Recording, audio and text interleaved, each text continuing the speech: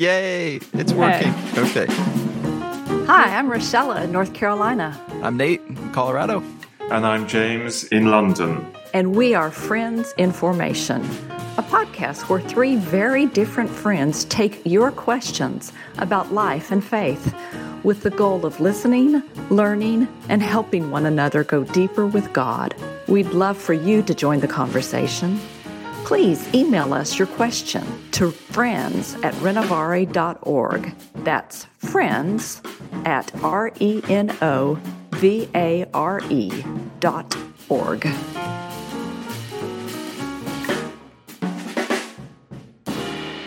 Well, we have had some fantastic emails of people, haven't we? It's been really awesome. And I hope we're off to a great start with these. So I'd like to begin with one from Mark. And he writes about Dallas Willard, who's the author that has been influential to us here. And he says, Dallas comments on the gospel and how we are able to live within the kingdom in a safe place. Could you comment, he asks, on what Dallas might have meant when he talked about safety within the kingdom? When the kingdom, this is interesting, especially when the kingdom is, as some people say, here, but not yet, in the sense that it's here, but it's not fully present. Now, Mark, that is a really good question, and it takes us back to what we discussed in the previous episode, which was about what is the kingdom. By bringing that up, I can now ask my two friends here to give us an answer. Now we know why you wanted to introduce this question, James. Yeah. Did you see what I did there? I did indeed. I have to admit that this question reminds me of, I think it's 4 questions that Dallas used to love to pose. And if I'm not mistaken, his book, Knowing Christ Today, goes into some depth with these questions. The first question is, what is reality? And he says everybody has to answer for themselves that question. And his answer is the reality of the kingdom. So now we're right back to Mark's question. But I think it's important to remember what Dallas used to teach us, which is that invisible things are real. So it is true that we are not yet living in the fullness of the kingdom. I think that was the term you used, Nate, which I love. But that doesn't mean that the kingdom is not yet fully real. It is fully real. It is the basis of all reality. We're just not quite yet living in the fullness of the kingdom. But it's important to remember that the bedrock of all reality is God's reign. The range of God's effective will is the bedrock of all reality. And so the truth remains even if we aren't yet experiencing it in its fullness. God does reign. And so placing ourselves under God's reign means that there's something we can trust even if we can't see it. And that makes a difference to me. I've struggled with this concept for a number of years about safe in God's universe, God's kingdom. It certainly doesn't mean that we're protected from suffering and it doesn't feel safe. I'm reminded a little of the 23rd Psalm, I shall not want. And that in that, this idea that I have everything I need, moving into a trust of that. What I've done a little with this idea of safe and secure in the kingdom is that everything that matters from an eternal perspective is intact. The love of God, our connection, the state of our soul, that regardless of what happens in the external, those really important issues, we're safe. So at least that's what I have done with it through the years. But I'm really curious to hear, James, your thoughts on it. I'm drawn to the passage of scripture that I think Dallas himself spoke on with this regard. This is in Mark chapter 4. This is where Jesus and the disciples are in a storm. There's a storm going on. They're in the sea. And in verse 38, Jesus is asleep. So he's asleep on the job, as it were, and they wake Jesus up and they say, "Don't you care?" Which I think is a really profound prayer, actually. Jesus, don't you care? This great concern that he doesn't care. And so I'm interested in this passage because some people say, oh, well, they should have had faith because he'd said, let's go to the other side. So if he said, let's go to the other side, then that's what was going to happen. So why have any anxiety over it? I find that a little bit too easy an answer. The way I've understood it, that they would be safe even if the boat had gone down. I mean, the thing they were most anxious about was that the ship was going to sink, as it were. But the understanding that Dallas was trying to help us get was that even if the boat had gone down, in the kingdom, they are safe. But that requires, from what I'm understanding, that is that we have to locate ourselves in the kingdom. And therefore, we are safe in that place. Now, we're not trying to make easy answers or superficial answers. I think there's something very profound there about, absolutely, am I locating myself in that place? Because if I place myself in the kingdom being wherever Jesus is Lord, then we can expect and rely on and have a confidence in the arms of Jesus to hold us there. And that goes back to the idea of invisible things being real. As 2 Corinthians 5 clearly says, we walk by faith, not by sight. But let's just admit it, we like things we can see. We like to be able to reach out and touch it and see it with our eyes, ascertain it with all our senses, and then feel that we can rely on it. That's where we're comfortable. And we're talking about something that's not comfortable. And you're right, Nate, that feels not safe. So what we're really talking about is trying to get our feelings to catch up to the understanding of the truth that we have from the study of God and His Word. Right? Trying to get my feelings to catch up is hard. It's easy to feel unsafe with so many things that happen. I like this concept, and I love that picture of Jesus asleep in the boat that is so relaxed that there was no need to fear. And I mean, there's something really beautiful about that. I don't know that I find this, as much as I would ascribe to it, I don't know that I find it comforting when the world caves in. I was just reading this morning, this BBC broke this story about in China, the genocide and the essentially concentration camps, some of the horrors that were coming out of that. And so I'm just thinking of some of those people and how does this idea help them as they're facing torture and death? Does it? Is it just a nice platitude?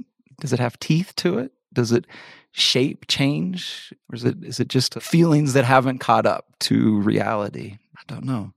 Well, you're right. I mean, these are terribly difficult and profound issues. And I'm sure we'll come back to this over time. So I hope people don't think if we move on from this at this point, we're not going to come back to it, because there's an awful lot more to say on this. I just want to be careful that in saying how difficult it is, I don't allow myself to opt out. That phrase, now and not yet, here but not yet, I hear that and I've heard that.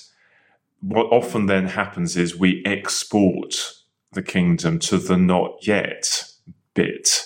It's exported to the future, certainly after we've passed from this life, and we export it to, well, hasn't remarkable things been happening in China? or hasn't remarkable things been happening, Africa, it's always exported someplace else. And what I'm trying to hold on to, and you guys are helping me with this, is to hold on to, but it can happen here, right here, where we are. And that tension, I just don't want to export it too far away, I suppose. So I need people like you to help me hold on to believing for it in my life, where I sit with all the stuff that I have. And you're right, James. And I think one of the best ways of dealing with that tension is remembering that you were not intended to hold on to that tension by yourself. No one is ever going to feel safe in the kingdom all by himself or herself. When my faith runs dry or when I'm weak, I need your strength. I need to borrow some of your faith when I'm at my lowest. I need you to hold me up. I need you to help me work out the intricacies of this tension. And you're right, Nate, just to pretend that everything is hunky-dory doesn't work. So I hope some of what we're dealing with here is exploring the actual bad stuff that does happen, but the bedrock faith that we have, that we are safe in the kingdom. And what does that mean? We're going to do that together because we'll never be able to do it alone. Well, guys, I have a question that I would like for us to look at. This one comes from William. I love the heart that he expresses in this question. Listen, he says, as a husband, a father of 4 young children, and the pastor of a church, I find it incredibly difficult to create a rhythm of spiritual practice.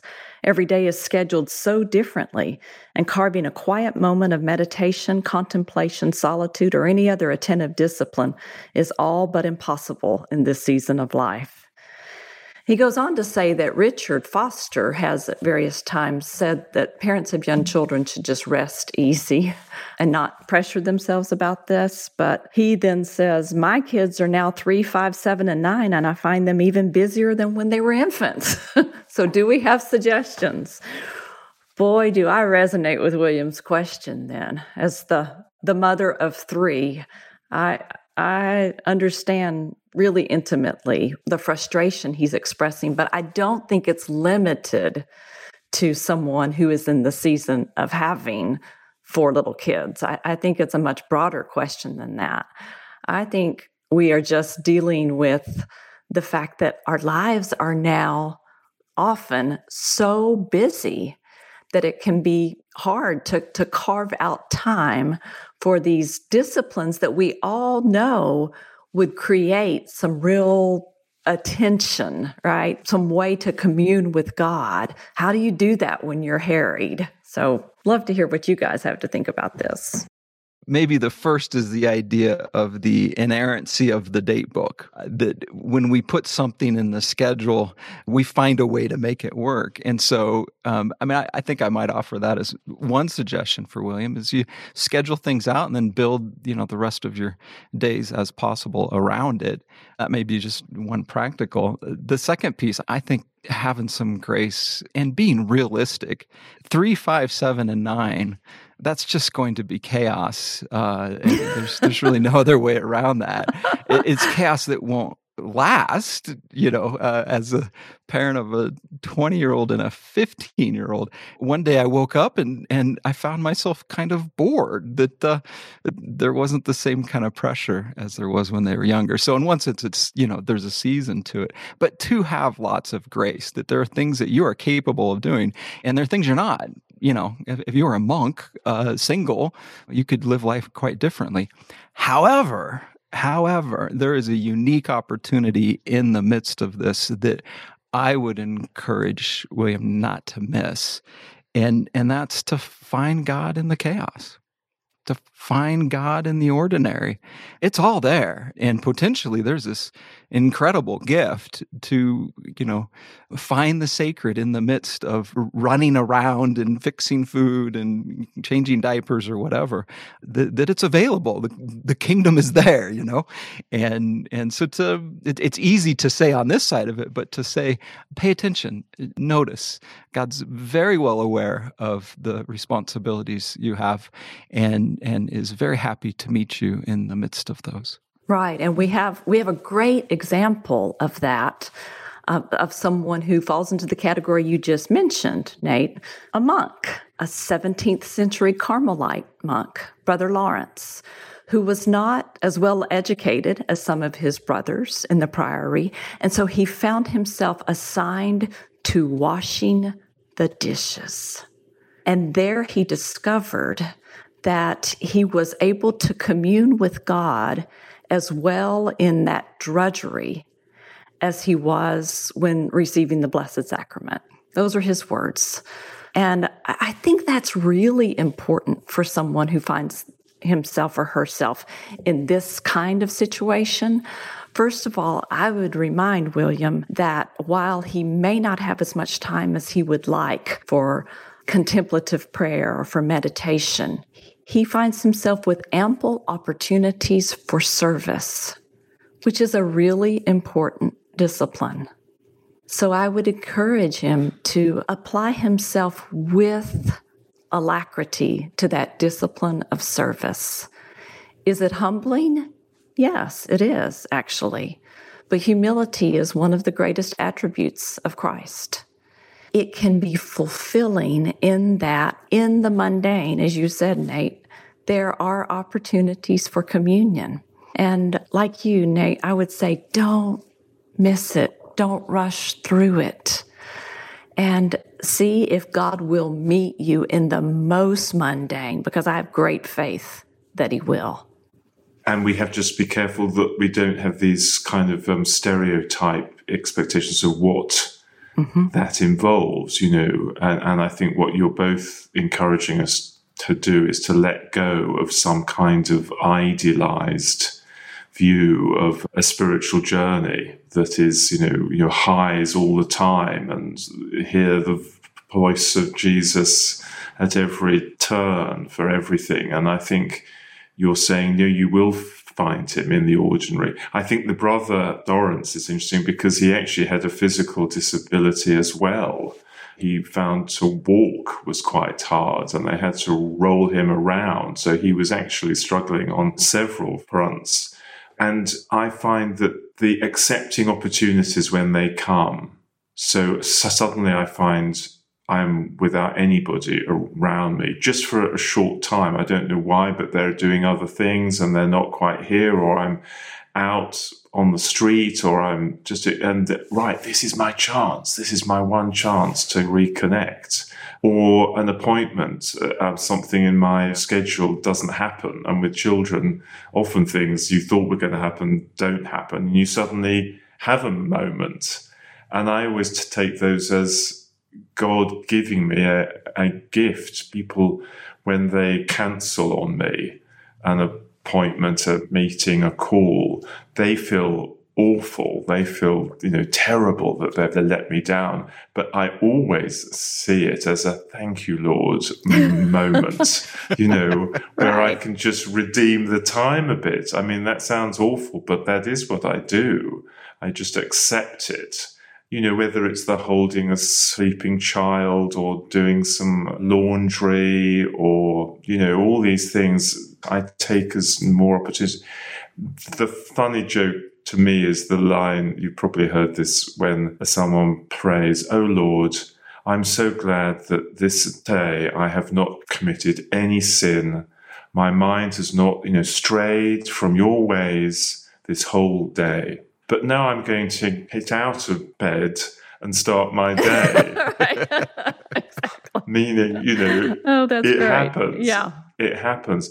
But that does give me one other thought, and that is, and this has been hugely important to me when I was holding down a busy career job and pressure, which has a parallel here with children. I learned, this was something that Dallas Willard, I think, suggested, was try to train yourself to wake up in the morning praying. It's a habit. It's not a super spiritual thing. It's not like, I'm a hero of the faith.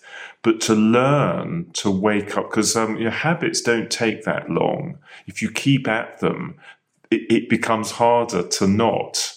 So that we keep it up and we wake up with Jesus. I mean, that sounds incredibly high spiritual. It really isn't. It's just I wake up and I'm placing myself with Jesus. I'm just accepting his love. I'm, as you said, a verse from Psalm 23 or a line from the Lord's Prayer, that comes out and we just do that. And if I wake up in the night, I will try to turn my thoughts to him, not to the thing I'm worried about, not to the thing that's anxious, try to turn it over to him and say, well, I'd rather be asleep.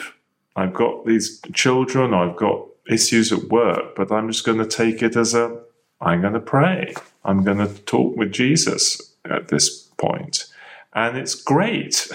Actually, you can have some wonderful times. And that moment between being asleep and being awake can often be the time when our intellectual part of us quietens off and the intuitive part of us can come forward. So you can see what I'm doing here. I'm looking for moments during my day when absolutely, I can be because with him. That's great, James, because often moments are all you get in this stage. I would go a little further and say, let's name that discipline. Let's name the habit you just outlined there. And I'll call it first thought, last thought. So, William, upon your first waking moment in the morning, let that be the Lord's Prayer. And maybe your only chance to pray it is in the shower. But take that as your first thought. And your last thought at night, let that be Psalm 23.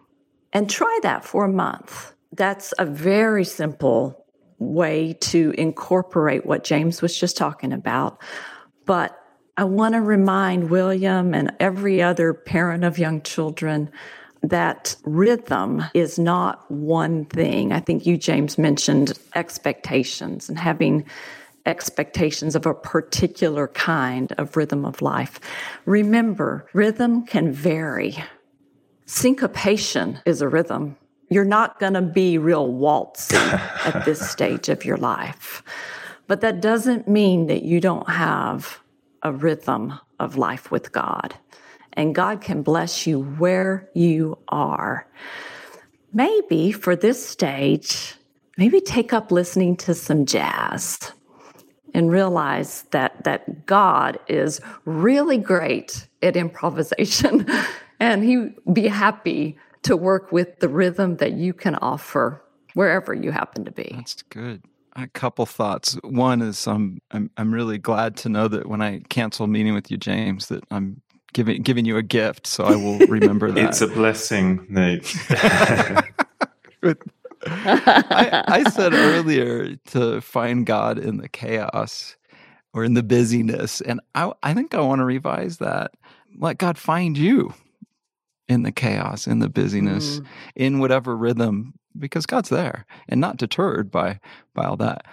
The other thing this brings to mind is that, I mean, there are external circumstances that we all face at different junctures in our life, but there's also the circumstances we create. And many of us have this incredible propensity to fill up every moment and to kind of create these circumstances. So, I mean, that to me is an important piece to realize that it isn't always externals. We take ourselves into new seasons, and there's often protective measures or adaptive measures that we are employing by manufacturing a very busy life. And it's worth examining at some level. One last thing I would say to this particular questioner, to William, who does find himself in this busy time with little kids. This is something that I would remind the parents of little kids.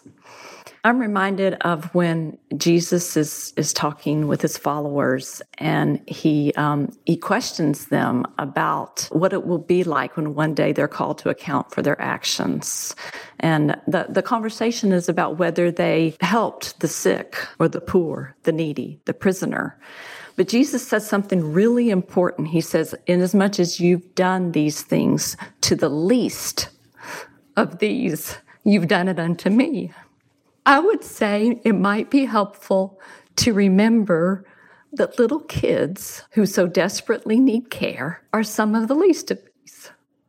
And so maybe reframe your thoughts of this lowly service to your children as something that you do for Jesus. You've done it unto me, he says. He's there. That was good.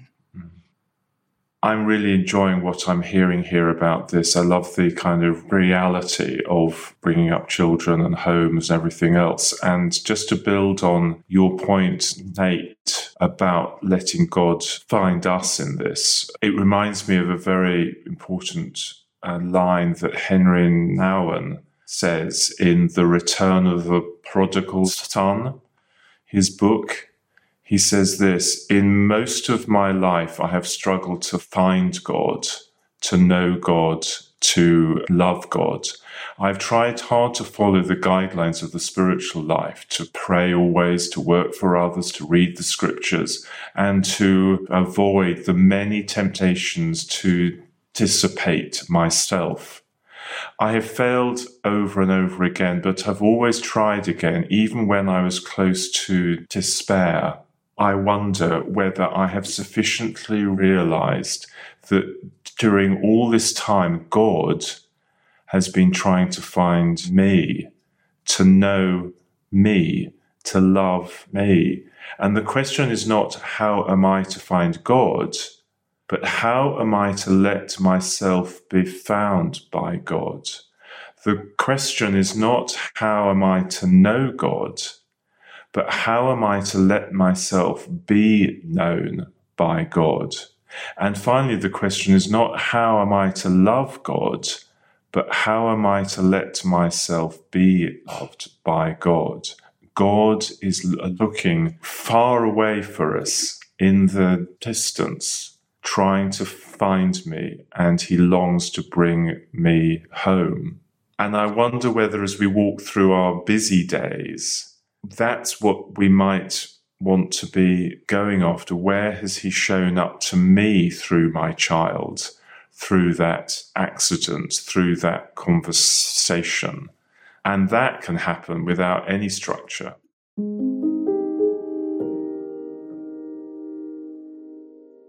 Well, I've got a question from Michael, and here it is. I'm a newspaper dabbler. For many years, I never read or even avoided the news, and now I read a little every day, spending ideally less than 15 minutes of my day.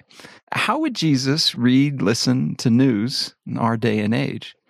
Or put differently, how should the gospel of the kingdom's availability affect how we inform ourselves about current events? Well, that's a good question. Yeah. 15 minutes a day. I'm impressed. Well done. What, how much it is or how little it is? I'm going to just let you guess what my intention was on that. Yeah. Okay. Yeah, I would say Mike's already on the right track there. What, by restricting it to 15 minutes? Yes. Right, exactly. Yeah. I love this. Yeah. I think this is exactly right. And if you know that this area of how we engage in the world and culture and so on is really where I'm really interested in.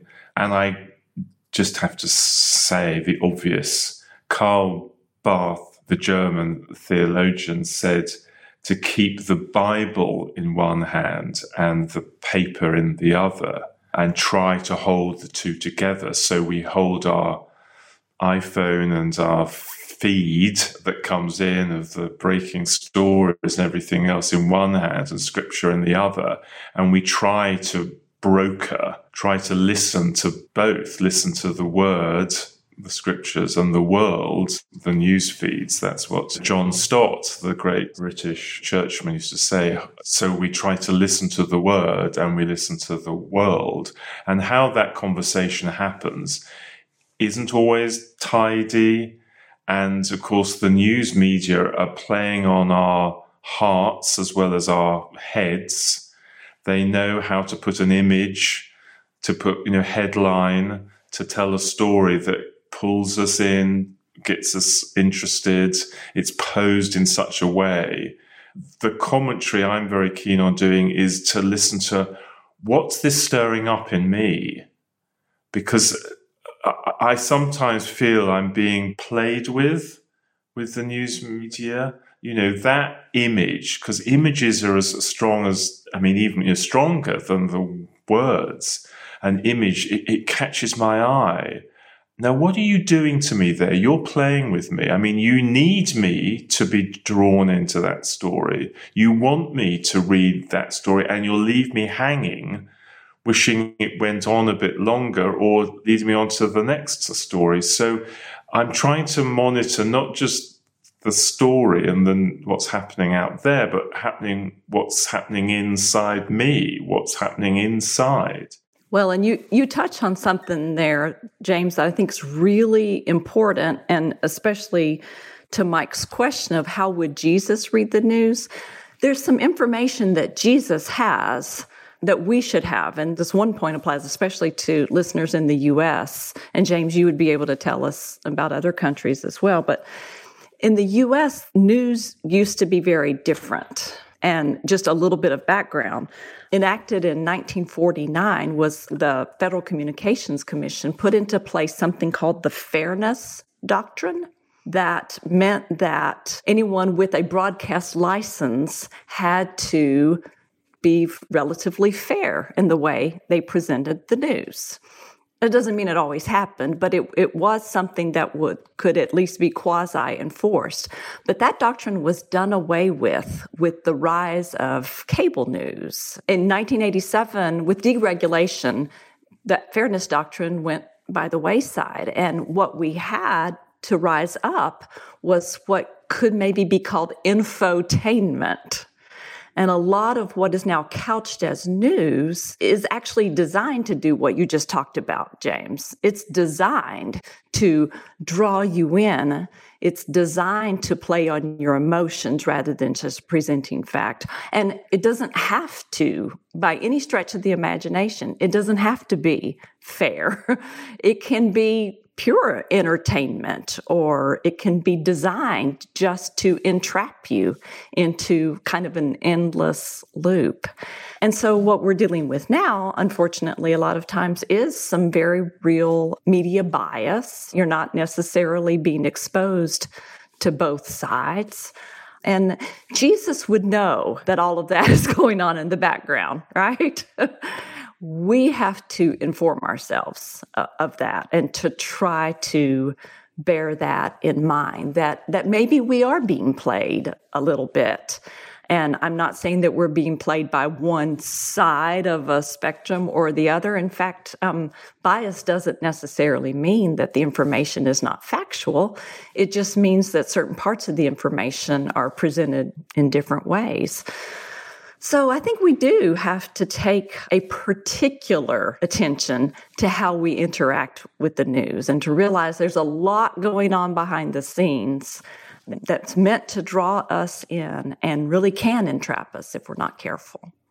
I think that's really helpful to just keep in mind that there is a multi-trillion-dollar industry whose will is to manipulate, and if they can glue me to the print or the television, they'll take anything I give them, and it is quite easy to get sucked in.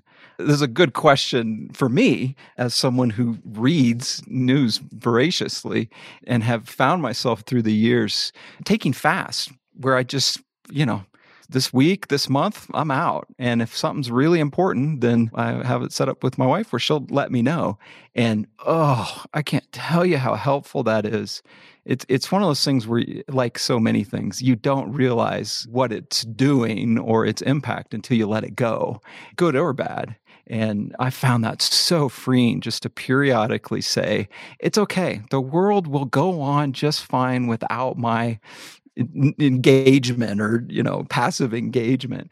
However, one of the things I've learned is that that's an easy answer. And checking out is much easier than trying to find some sort of healthy moderation, as with a lot of things. In one sense, I'd love to hear from Michael, because the fact that he's maintaining less than 15 minutes a day, I think is quite impressive, and says he's quite far along in this. For me, what I found helpful from the fasting is, as I go back, putting it in its proper place. These are not eternal things for the most part. In this grand scope of eternity, these situations, however important, and they are important because they affect people's lives and sometimes quite dramatically, it's probably not something we're going to be talking about in 10,000 years. It has a temporalness to it. And so for me to kind of step back just a little bit and realize that, and then do some questions of examine, and why am I being drawn to this? Is it to inform me to stay, to be a good citizen? Is it so I can pray? Or is it because I want to stare at a car wreck?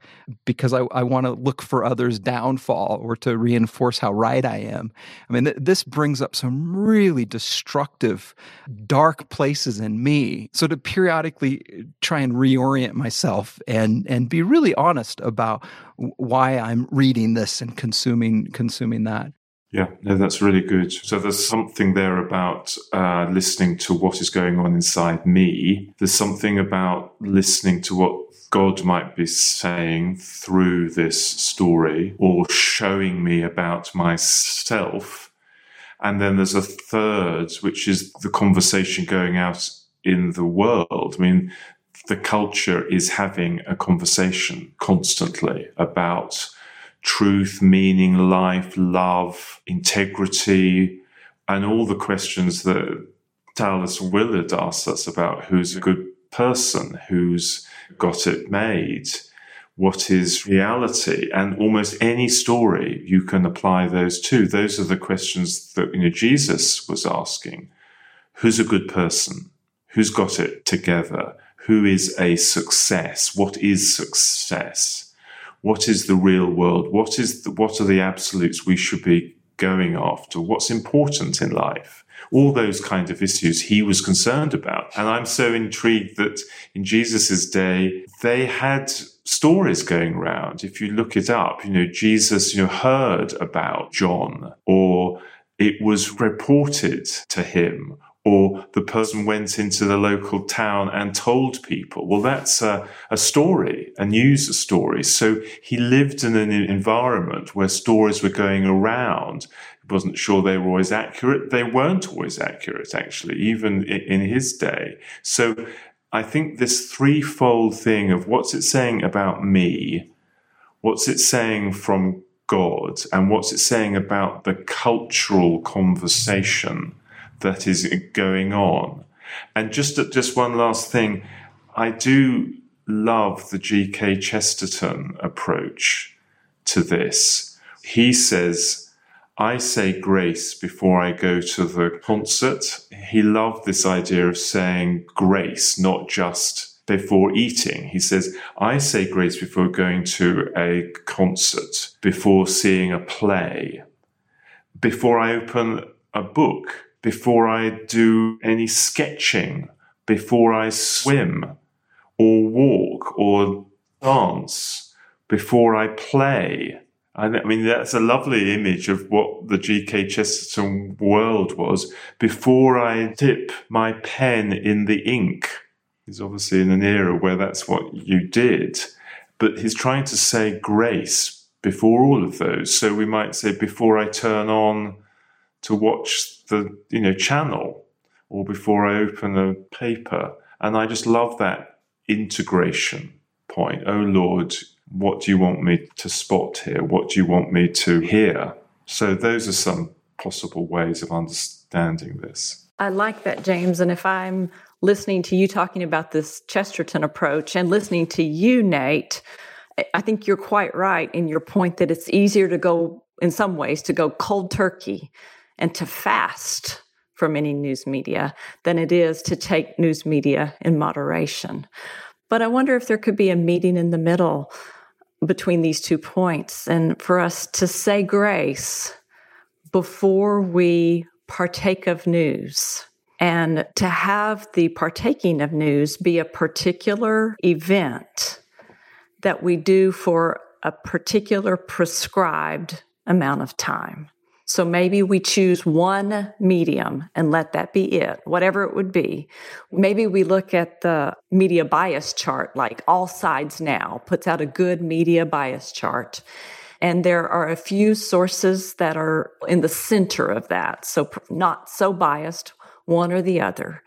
And we say, okay, for 15 minutes, I'm going to catch up on today's news. But we say grace before that. We ask for God to be working in our hearts, even as we read the news. And we read it from a trusted source for that specific amount of time.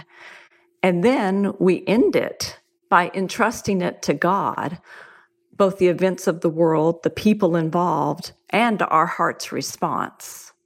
And then we cut it off for the day. That's an act of trust that would be pretty radical in today's world. I'm reminded of the first question we talked about is there actual safety in the kingdom? Well, there is, but again, we're waiting for our feelings to catch up, right? And so often, I think we can consume more and more and more news looking for a feeling of safety. We want to know how it came out. We want to know that the good guys won. We want to know that the bad guys were held at bay. And it's hard to get your feelings to catch up in today's news, don't you think? Yeah. I think both of you guys have brought up really good things that we could take on as a discipline. The saying of grace before partaking and the limiting to a certain amount of time. I think those are probably both ways that Jesus would approach the news media today. I think you're so right. And let's pray for people who are in that industry. I mean, my wife is a career journalist and has had to work in that industry. And let's not see it as a sort of unspiritual world. There are moral choices being made constantly. So pray for some of these journalists. That's exactly right. I'm reminded of a proverb that I think of often because I need it so much. I think it's Proverbs 4:23. Above all else, guard your heart, for it is the wellspring of life. That's really the approach that I have to take with news media. I have to guard my heart from some pretty ugly things, from being judgmental, from being untrusting, from being all kinds of things that are not Christ-like. So I'm really glad that Mike asked this question. Thank you for joining us for this episode of Renovare's Friends in Formation. Please go over to renovare.org to find other helpful resources and the regular podcast. And we'd love to have your questions. Please keep them coming. Send them to friends@renovare.org. That's friends@renovare.org.